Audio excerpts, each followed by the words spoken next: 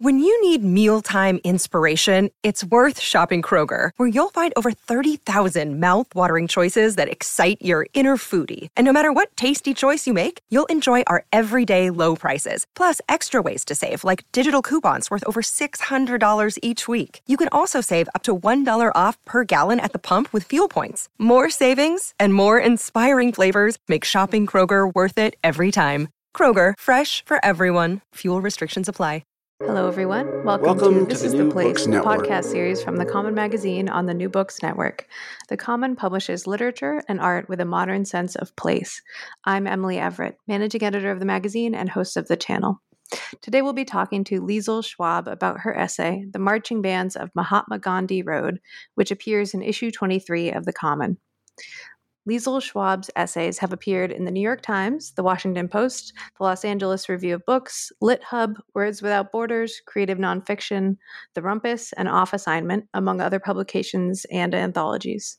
A former Fulbright Nehru Scholar in Kolkata, India, Liesl now lives with her family in Western Massachusetts. Liesl Schwab, thanks for joining us. Thanks so much for having me. Would you set the scene for our conversation? Just describe where you're calling from now? Sure. I'm calling from Great Barrington, Massachusetts, and I'm sitting in this little table at the back of my kitchen, surrounded by windows. I'm a recent transplant from New York, so I still get pretty tickled when I look out my windows and see trees. So I'm surrounded by some black-eyed Susans and lots of trees. Oh, lovely. That sounds great. That's a good podcast background. I would love to start off with a reading from your essay. Would you read the first few paragraphs for us? Absolutely. So the title of this piece is The Marching Bands of Mahatma Gandhi Road. Name and fame, Mohammed Sabir said in English, shouting over the noise of the traffic. Manager and occasional trumpet player for one of dozens of marching bands for hire in Kolkata, India, he was describing the glamour that once compelled families across the city to hire bands like his. 50-year-old Master Sabir, as band leaders are known, was sitting behind his desk in a pink, threadbare shirt. A goat was tied to the electricity box out front, barefoot children raced past, and nearby, beedi makers sat chopping dried tobacco by hand. According to my phone, it was only 103 degrees, but the reported feels like had hovered between 118 and 125 for days, and it was sometimes hard to breathe.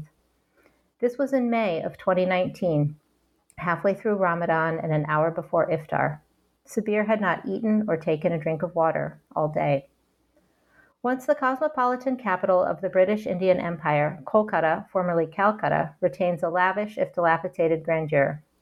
Particularly in the older neighborhoods, crumbling palatial 19th century villas with louvered shutters and wrought iron balconies fill entire city blocks, including those along Mahatma Gandhi Road, where I was sitting with Sabir. Previously known as Harrison Road, it was the first street on the subcontinent to be lit with electric streetlights. More recently, a 2019 traffic study named MG Road the slowest street in India. Clogged with hand-painted city buses, the occasional herd of sheep, and a wooden tram that has been wobbling by since 1902, MG Road reflects both the faded opulence of Kolkata's past and a stubborn resistance to going anywhere in a hurry, including the future. In addition to Sabir's India Band, the marching band district along MG Road included Calcutta Band, Kolkata Band, Ashok Band, 3 different Mahbub bands who may or may not have been cousins, Azad Hindustan Band, Bharat Band, Johor Ali Band, Mahua Band, Bengal National Band, and Old Kolkata Band, to name but a few. With silver trumpets and dented tubas hanging behind their smudged glass cabinets, the storefronts sat cheek by jowl, one after the other, for more than a kilometer. In Indian weddings, the groom traditionally approaches the bride's house in a procession known as the Bharat. On horseback or in a decorated car, he often arrives with an English-style brass band. Similarly, after Hindu holidays honoring different gods and goddesses, such as Durga Puja, the clay idols are paraded through the streets, frequently accompanied by a band, before the statues are lowered into a river or lake. Thank you for reading that. For our listeners who may not have read your essay yet, would you describe what the piece is about? Sure. So the piece focuses on this industry of what are called, brass bands or quote unquote English style bands There are marching bands in Calcutta specifically, and though marching bands exist across the subcontinent as a result of colonialism, but also as a way in which, some British imports also dovetailed with what were already, drums and processions and sort of musical practices already in place.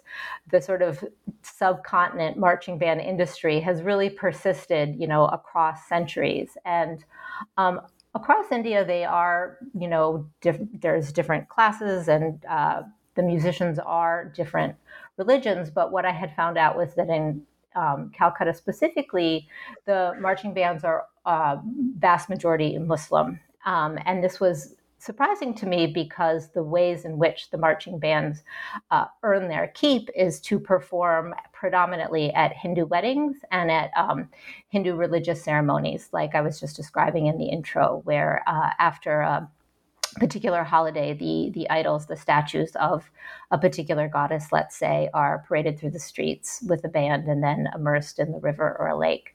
And so this was interesting to me because unfortunately we're living at a time in India where there is a big rise in Hindu nationalism and there is a lot of violence against Muslims in particular. And the sort of narrative is that there's a tendency to disparage Hindu culture. And so what I found in these marching bands was just the opposite. It was a real celebration.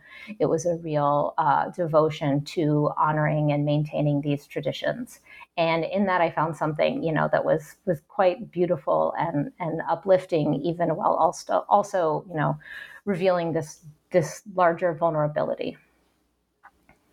That's a perfect summary. I'm curious. I mean, I feel like maybe you have sort of answered this already, but when did you feel like this would be an essay? Like, what inspired you to feel like this was an essay, and how did it sort of come together at first? Well, so as I say in the piece, I was living in Calcutta at that time. It was 2019, and I was on a research fellowship, and I was teaching a class at Presidency University, which is around the corner from this street, Mahatma Gandhi Road, where the bands are. So at first, it was just like I couldn't, I couldn't help but be taken by these musicians because they were just out on the street. I would be walking from the metro to and from class, and like lo and behold, there's a marching, or there would be not just one, but maybe 7 or 8 different, marching band members in various states of putting on their uniforms or washing out their uniforms or practicing the drums. So it was just a very striking atmosphere through which I had through which my daily commute passed. And then at one point, someone had mentioned to me that the marching band members were predominantly Bihari, so coming from a different rural state, and that they were predominantly Muslim. And that was what sort of then caught my attention to try to go a little deeper.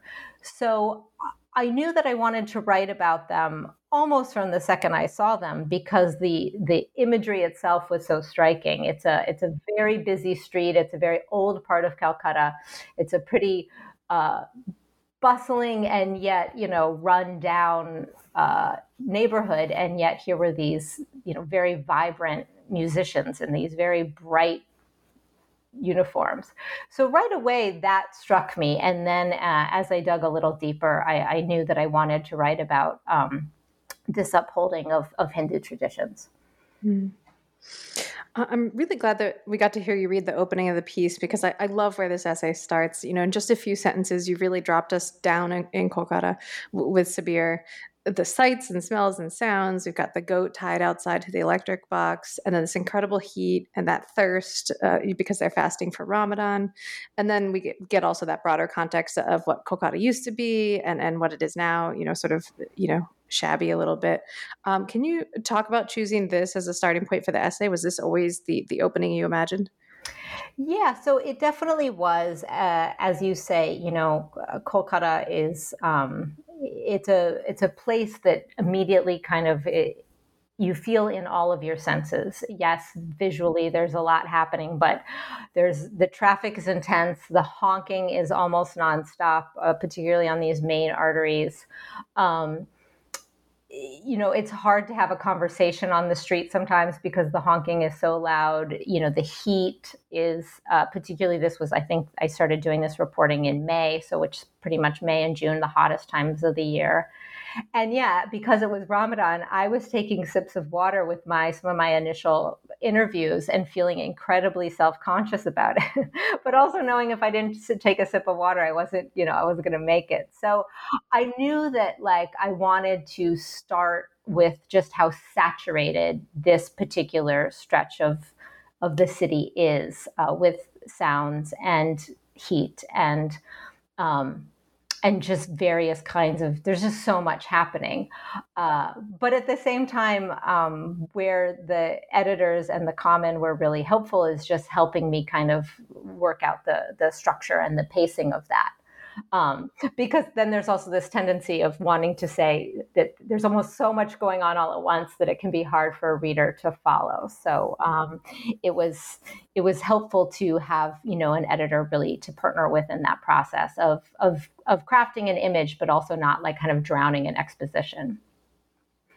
Right. Yeah, you want to put everything in on the first draft. Right, which is sometimes my tendency. So yeah. So this is another thing I think you do so well, but I've always found that it's really hard to write well about music. You want to sort of mimic the sounds of it in the text so the reader can almost hear it, but also you need to capture sort of the feeling of hearing that music, the physical and emotional effects it has on the listener. Was it difficult to write those sections in this essay? I think at times I did lose sight of the fact that was, in theory, the heart of the essay. When you're trying to figure out the structure, when you're trying to bring in historical context, social context, there's all these different sort of pieces and parts.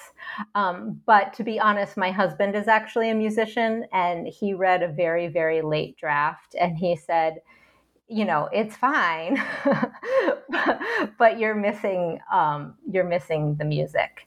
And so that was when I really made an effort, and I think different things had been there in and out along the way, but, working on the structure, I think some of it got a little buried. Maybe I had been a little too zealous in what I had taken out. So then at a pretty late stage, I did make a real effort to layer back in the sounds. So I have a musician to thank for that. Yeah, that's great. That's very handy.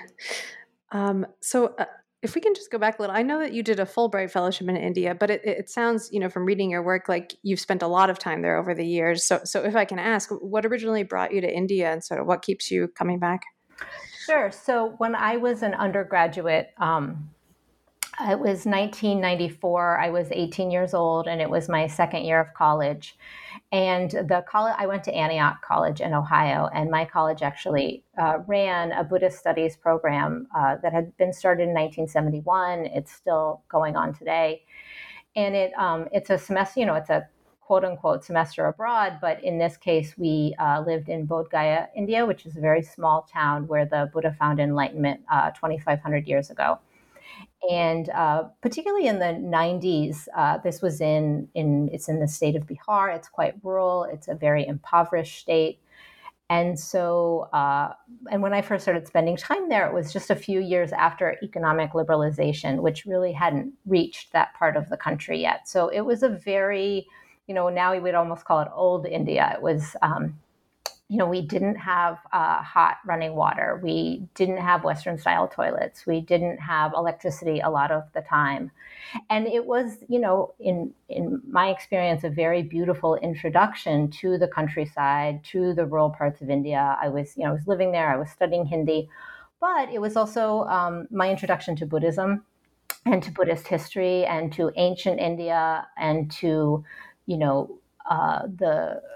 the tradition of pilgrimage that arose after the time of the Buddha. So it was on one hand, I was getting to know this very small town in rural India in the present day, but I was also being introduced to its incredibly rich and incredibly cosmopolitan history.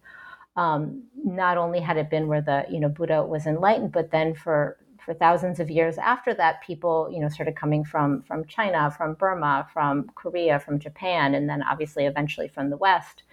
On pilgrimage. So I had this, I was very, very fortunate in that I had the opportunity to learn the history at the same time that I was being immersed in the present.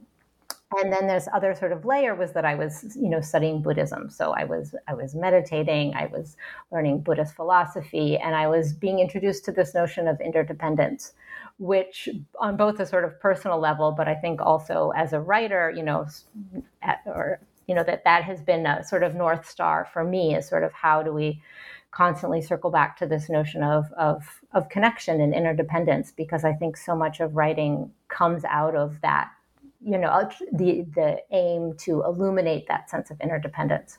So sorry, that's a pretty long-winded answer, but all of which is to say what initially introduced me to India was, I think, sort of those three things together: an introduction to the history, a real love of place in terms of the rural parts, and as well as this kind of, in terms of my own, getting to know my own body and mind really for the first time through this lens of Buddhist teachings.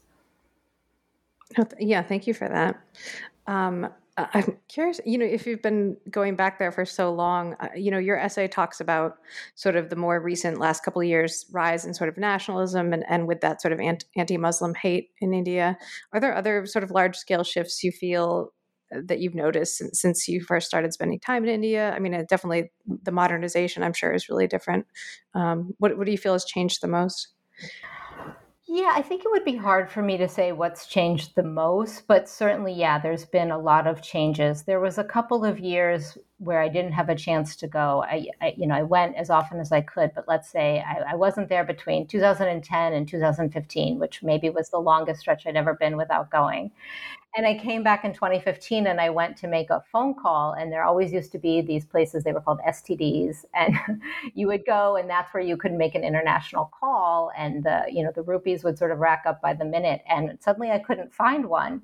And I asked a friend, I was like, where are the STDs? And he just looked at me and he said, like, even beggars have mobiles. And that is true. And I mean, it has been documented. I don't have the statistics in front of me, but it's now a country where, more people have cell phones than toilets. More people have access to social media than, than indoor plumbing. So that's certainly been a big shift, especially now that we're sort of seeing the ways in which social media is, playing into these larger questions of violence and oppression, and much like in the U.S., spreading misinformation and fear, and so that's a big change, is just as in the world all over, the rise of smartphones and the sort of distraction that comes with that. And then, of course, there's a lot of malls in Calcutta now. There's a lot of just kind of sense of, access to globalized capitalism, basically, that was not there in the early 90s. And again, I know that's the world over, but it's still striking to encounter that. Yeah, there's a moment in the essay where you talk about how reggaeton has sort of come to India and you hear it everywhere all the time. And that was just such a surreal thing to read. Yeah, totally. I mean, it's funny that I've definitely had moments of getting more in touch with global pop music while living in India than I do in the US, where I sort of can be a little more cut off from it. So definitely definitely my own introduction to reggaeton has happened much more in India than, watching a lot of like J Balvin on the Star TV or whatever, in a way that I just wouldn't necessarily encounter it in the US. There's a really striking moment in this essay with two Hindu street sweepers, and it shows us this complicated interplay between caste and religion when it comes to India's social hierarchy. Would you just sort of walk our listeners through that moment and sort of what that means to you? Sure. And I mean, I should just say at the outset that I'm certainly not, an expert. I speak very much as a student of India and someone who loves and respects the culture and history very, very much. But right, so there's a traditionally devotional phrase in Hinduism, which is Jai Shri Ram, which is just an expression of devotion. But it's become a very, very controversial and loaded phrase. In large part because it's often something people whether it's Muslims or Dalits, which is formerly known as untouchables, or Adivasi tribal people who tend to practice different, more traditional religions. But it's something that people are often taunted with or made to say while they're being beaten or lynched. So it's become an incredibly complicated, fraught phrase. And where it appears in the piece is there had just been an instance of a pretty horrific beating of a young Muslim man in a different state, but then the media around this killing sort of went viral, as tends to happen, and there was videotapes that unfortunately were circulating quite widely, and then there was some violence in Calcutta as well. And then almost immediately, as I noticed, the street sweepers in my neighborhood were starting to say Jai Shri Ram in the morning, which they had never said before. I had been, walking those lanes every day. And it was really striking because it sort of seemed, of course, I'm extrapolating here, but it did seem like this sort of way to say, like, we are expressing our own solidarity with this dominant force, even though we too are vulnerable. Street sweepers tend to be of a much lower caste. They experience a lot of their own marginalization and oppression. So it was striking in that it sort of seemed to be this very vocal, like, we are in support of this kind of larger narrative, even though we might be, a sort of way to try to resist their own. I don't know. It was sort of a display of strength, but I could sort of see it as that of vulnerability as well. Yeah, that's really interesting. There's another great paragraph in this essay where you talk about why you started to speak to band leaders, sort of what appealed to you about the bands and their music, and why it felt like a counterbalance to some of the things that were happening in India and in America at that time. Would you talk a little bit about those sort of motivations? Sure. So again, like I had been kind of walking past these musicians for months and kind of was just so taken with the music itself. And then, at the same time, this was 2019. It was, Trump was still in office in the US. India was having its own elections. And, it's a dark time in terms of seeing what's happening kind of globally in terms of an increase in a rise in authoritarianism and all the rest of it.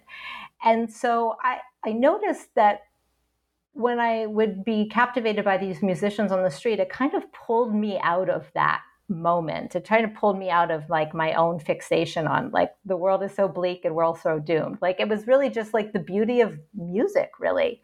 But it also was this feeling that, yes, right now there is anti-Muslim violence in India. It's real, it's there's poverty, there's oppression. But at the same time, like people are never defined by that alone. And so to also see these musicians and their own sometimes joy that came from playing, the joy they brought the other people, or just the way that the music itself kind of, changed the air and changed the atmosphere.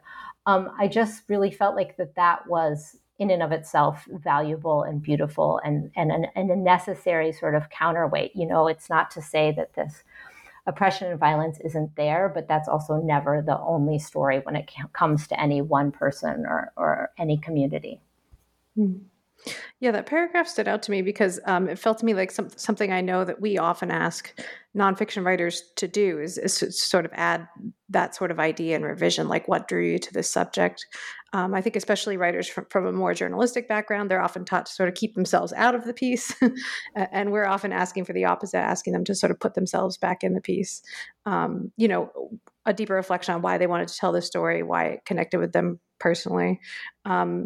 Is that something you think about at all when you're writing or in revision, like sort of balancing you in the piece and the world in the piece?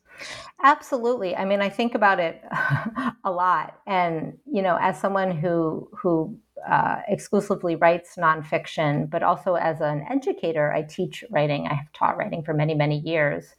This is something that I'm constantly working with in students, that as much about, whatever you're interpreting, whatever you're analyzing, whatever you're assigning value to, that's going to affect how you tell the story. And this applies obviously to, more quote unquote creative nonfiction, but any real kind of writing. So I'm always interested in who is the first person, who is experiencing this, what is our lens, because it provides a different sense of where that interpretation or analysis is sort of coming from. But it also provides an opportunity for reflection. I'm very interested, as someone who does write a lot about India, for instance. I'm American, I'm white, I'm from Ohio. So I'm always interested in kind of implicating myself. How am I involved in this thing, even if to me I feel that this is new or novel or foreign or different? There's some sort of connective tissue here in which I myself am implicated or involved. And to me, that's the interesting part of nonfiction. That's where juxtapositions get created and interesting kind of connections and tensions and patterns are created from the literature itself, from the work of writing. And that to me is what's interesting as a reader and my goal as a writer. So that's perfect that you said that, because I think that kind of segues to my next question. So, The Common is a magazine focused on place, but we tend to discourage writers from submitting travel writing or sort of traditional travelogues, mostly because those pieces can often be sort of exoticizing or voyeuristic. The white Western writer trying to understand the foreign culture in a superficial way or sort of a self-serving way. And your piece is such an example of the opposite effect, because it engages at a much deeper level. What can you say about how you approach writing about experiences abroad, especially when it's not your culture? Yeah, it's a great question. And I don't know if I have one quick answer, but something I think about a lot, perhaps again, because it's a piece I often teach, but there's a beautiful, very short Chang Rae Lee essay. It gets anthologized a lot about, I think the title is Sea Urchin, where he goes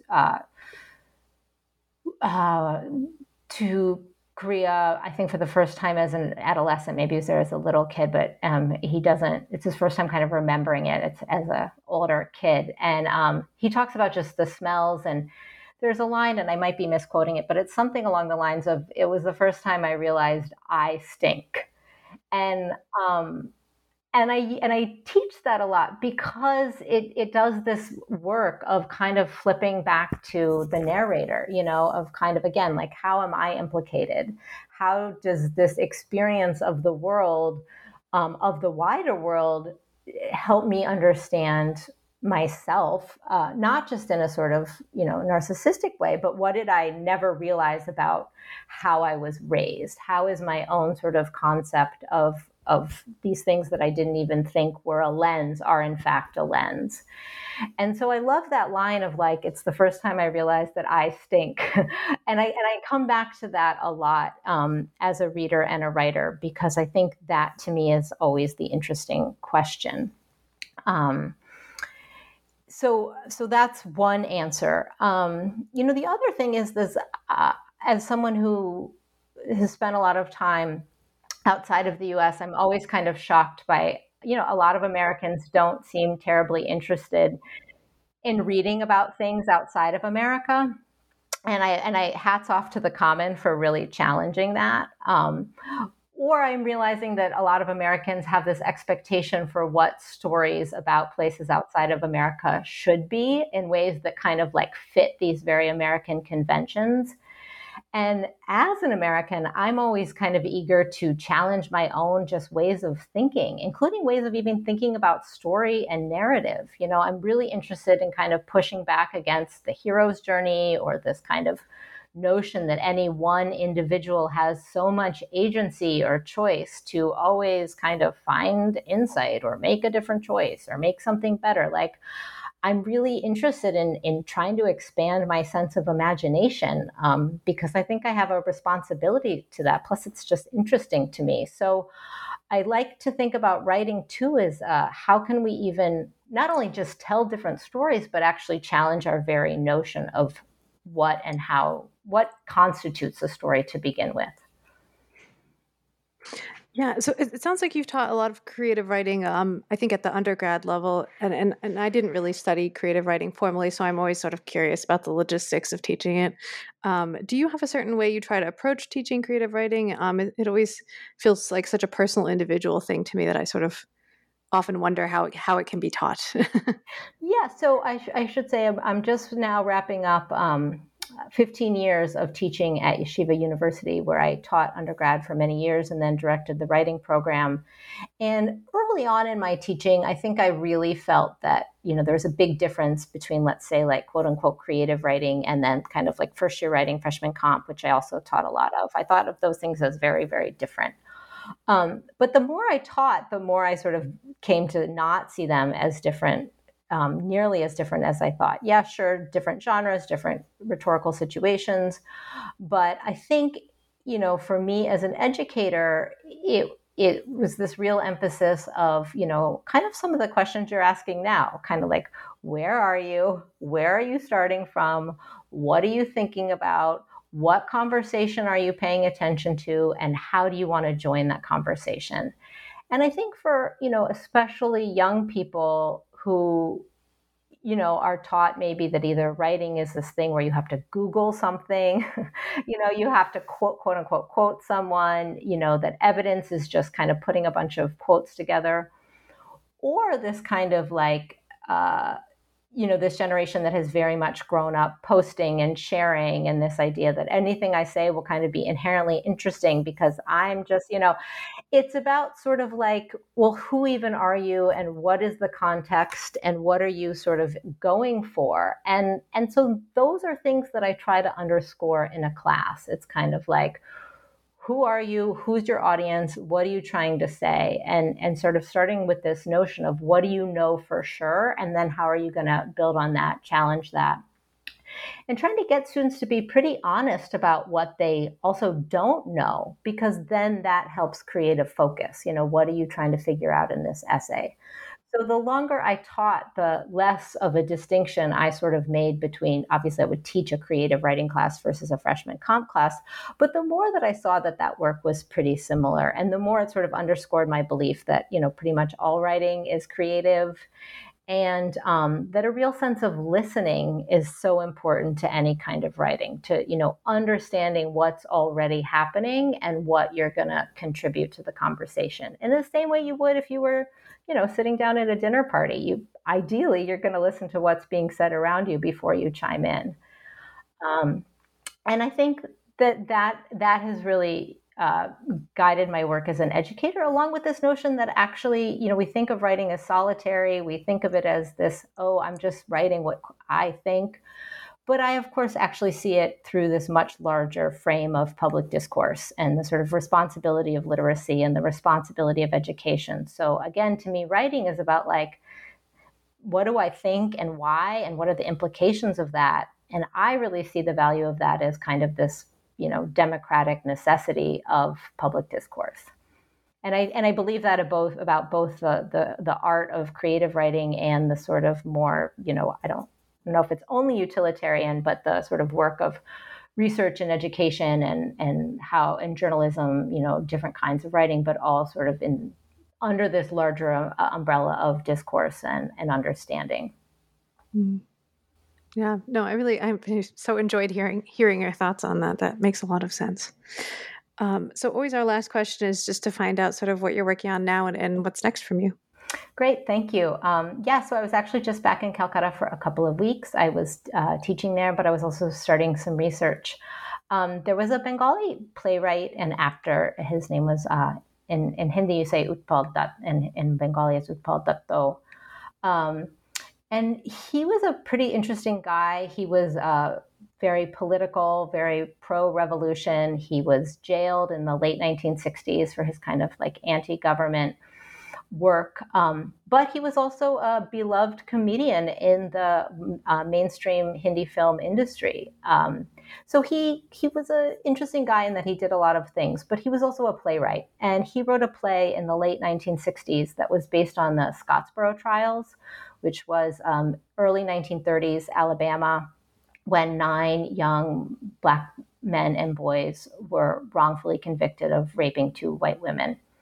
And he wrote this play in Bengali, and it was performed for Bengali audiences in late 1960s Calcutta, but it was based on the trials of the Scottsboro Boys. And so I'm doing some research about the performance of that play, about sort of ways in which it was, I mean, in many ways it was political propaganda for the Communist Party, but it also shed really interesting light on, American racism, American history of slavery and oppression and violence, even though it was very much performed and experienced as a Bengali play. So it kind of loops back to some of what I was talking about before, these notions of, kind of a global conscience, but also kind of individual, how are we implicated? So that's a bigger research project I'm working on at the moment. That sounds fantastic. Liesl Schwabe, thanks so much for joining us. It's been really great to talk with you. Thanks so much for having me, Emily. I really appreciate the conversation. Listeners, you can read Liesl's essay and subscribe to the latest issue at thecommononline.org.